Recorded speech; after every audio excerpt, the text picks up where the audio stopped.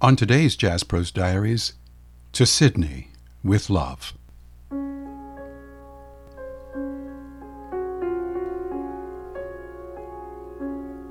Sidney Poitier's impact on my life is right up there with the Catholic faith I was raised with. And though I would have occasion later in life to reevaluate the influence of each, it is impossible to extricate either from the person I am today, nor would I wish to. Catholicism provided the moral, ethical, and spiritual foundation, as well as the disciplined education that put my neurons to work, sharpened my vision, and developed my intelligence. Although I might not choose it today after studying comparative theology, it was the religious grounding I needed when I was growing up. Context is everything. Those strict Catholic schools were an attractive alternative to public schools that remained segregated years after the Supreme Court's landmark Brown decision in 1954. The court's directive to desegregate with all deliberate speed was met with recalcitrant foot-dragging by white Americans who didn't want their children mixing with people who looked like me. It is impossible to overstate what Sidney Poitier's films meant to me during that time. He would be derided later because it was said white people loved him so much. His on-screen portrayals of so-called super-niggers in films like Guess Who's Coming to Dinner, A Patch of Blue, and To Sir with Love, though noble of intent, actually fed racist narratives that asked, why can't they all be like that? In other words, we will accept you only if you behave like this long-suffering, understanding, fictional black man on the movie screen, whose arcane doctorate is not enough to make him equal enough to marry a white woman. It is a valid argument. We know now, through sad experience and countless viral videos, that even after you meet all those expectations, jump through all those hoops, become as close to the fictional Sidney Poitier as possible, a black man can still lose his life at the hands of a white police officer so scared of your black skin that he or she will shoot first and try to get out of it later. Nevertheless, context is everything.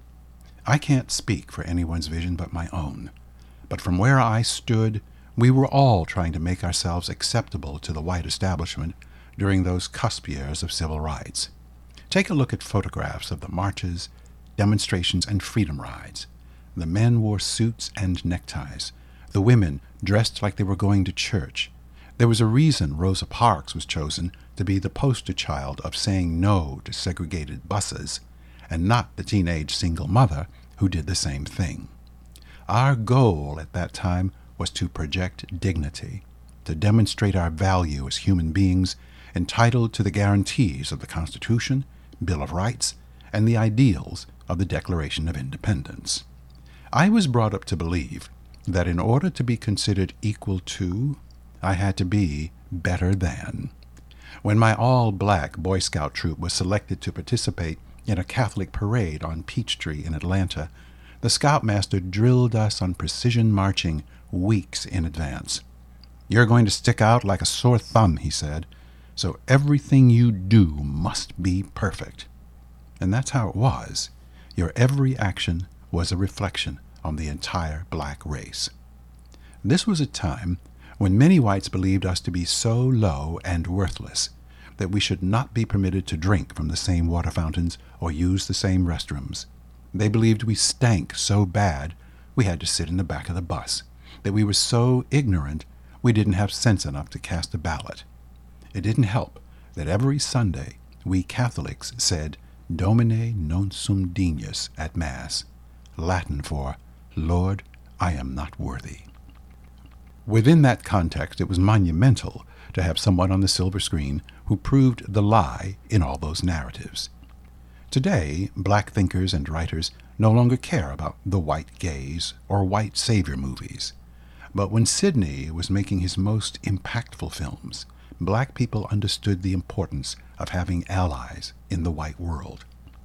Our progress depended on decent, right-thinking white folks, without whom there would have been no 1964 Civil Rights Act, no 1968 Voting Rights Act, no EEOC, no black judges, congressmen, or state legislators. There was an implicit understanding that to gain the support of decent whites who would support such legislation, we blacks had to put our best foot forward. Because we were ostracized from the mainstream, most whites had no idea who we were beyond on-screen caricatures that turned us into spooks, coons, and mammies, to be mocked by white folks who had the gall to imitate and perpetuate these myths for their own profit. Even whites who employed black maids, groundsmen, chauffeurs, and laborers remained ignorant of who we were, because keeping a job in those days required wearing a mask and the proverbial two-ness of W.E.B. Du Bois. God forbid you should be thought of as uppity. It is important to note that Sidney Poitier was not always the knighted icon who will be honored and remembered as news of his death circulates throughout the country and around the world. He came to the United States from a family so poor his mother broke up rocks one by one with a hammer in order to turn them into gravel she could sell in exchange for food. When he first applied for a small acting job in a Harlem theater group, he was thrown out by the director and told to go back to his dishwashing job. Humiliated after he left the theater, Poitier asked himself this question: since I didn't tell him where I worked, how did that man know that I'm a dishwasher? It had to be because of the way I speak. In that moment, the real Sidney Poitier was born.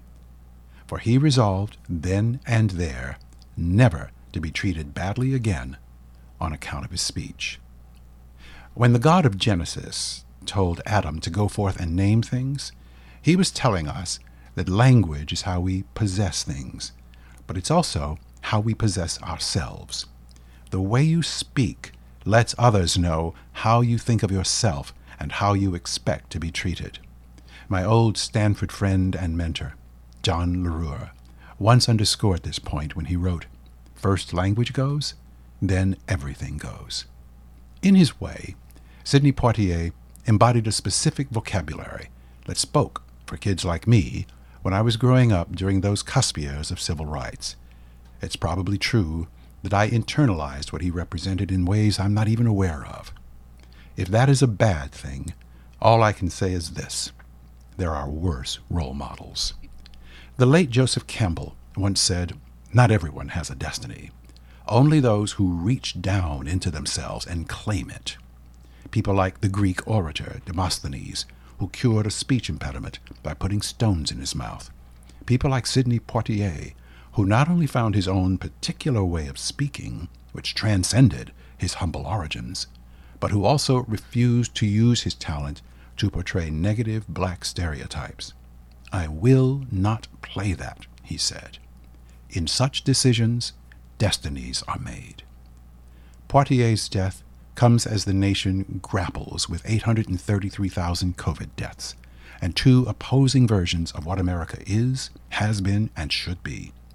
A time when truth itself appears to be up for grabs. A time when a considerable faction of the country is actively engaged in rolling back the clock to a time when Poitier's films seemed not only relevant, but necessary. If this is an inflection point in American history, let our memory of his life and work become the lens through which we see ourselves more clearly, and a light to guide us along the path that lies ahead. It is no small thing that Poitier's legacy includes the contribution he made to our better angels, our best selves, the reach that must exceed our grasp if we are to become who we can be and what we must be in order to survive the twisting winds of fate. But this is not a path we take alone, as the great actor himself pointed out in the speech he made upon accepting his honorary Lifetime Achievement Award in 2002. Here's to you, Sir Sidney, with gratitude and love. P.S. This is my first broken New Year's resolution of 2022. Actually, I don't make resolutions anymore, but I did make a promise to myself to write fewer essays this year and more short stories. I'm nearly finished with one such story, but had to steal away for a few moments when I read of Poitier's death this morning. My intention remains good, however, and I hope to be sending more fiction your way in the days ahead. With sincere gratitude for your ongoing support, for your likes, shares, and subscribes, I wish you and yours the very best of this new year. Thank you.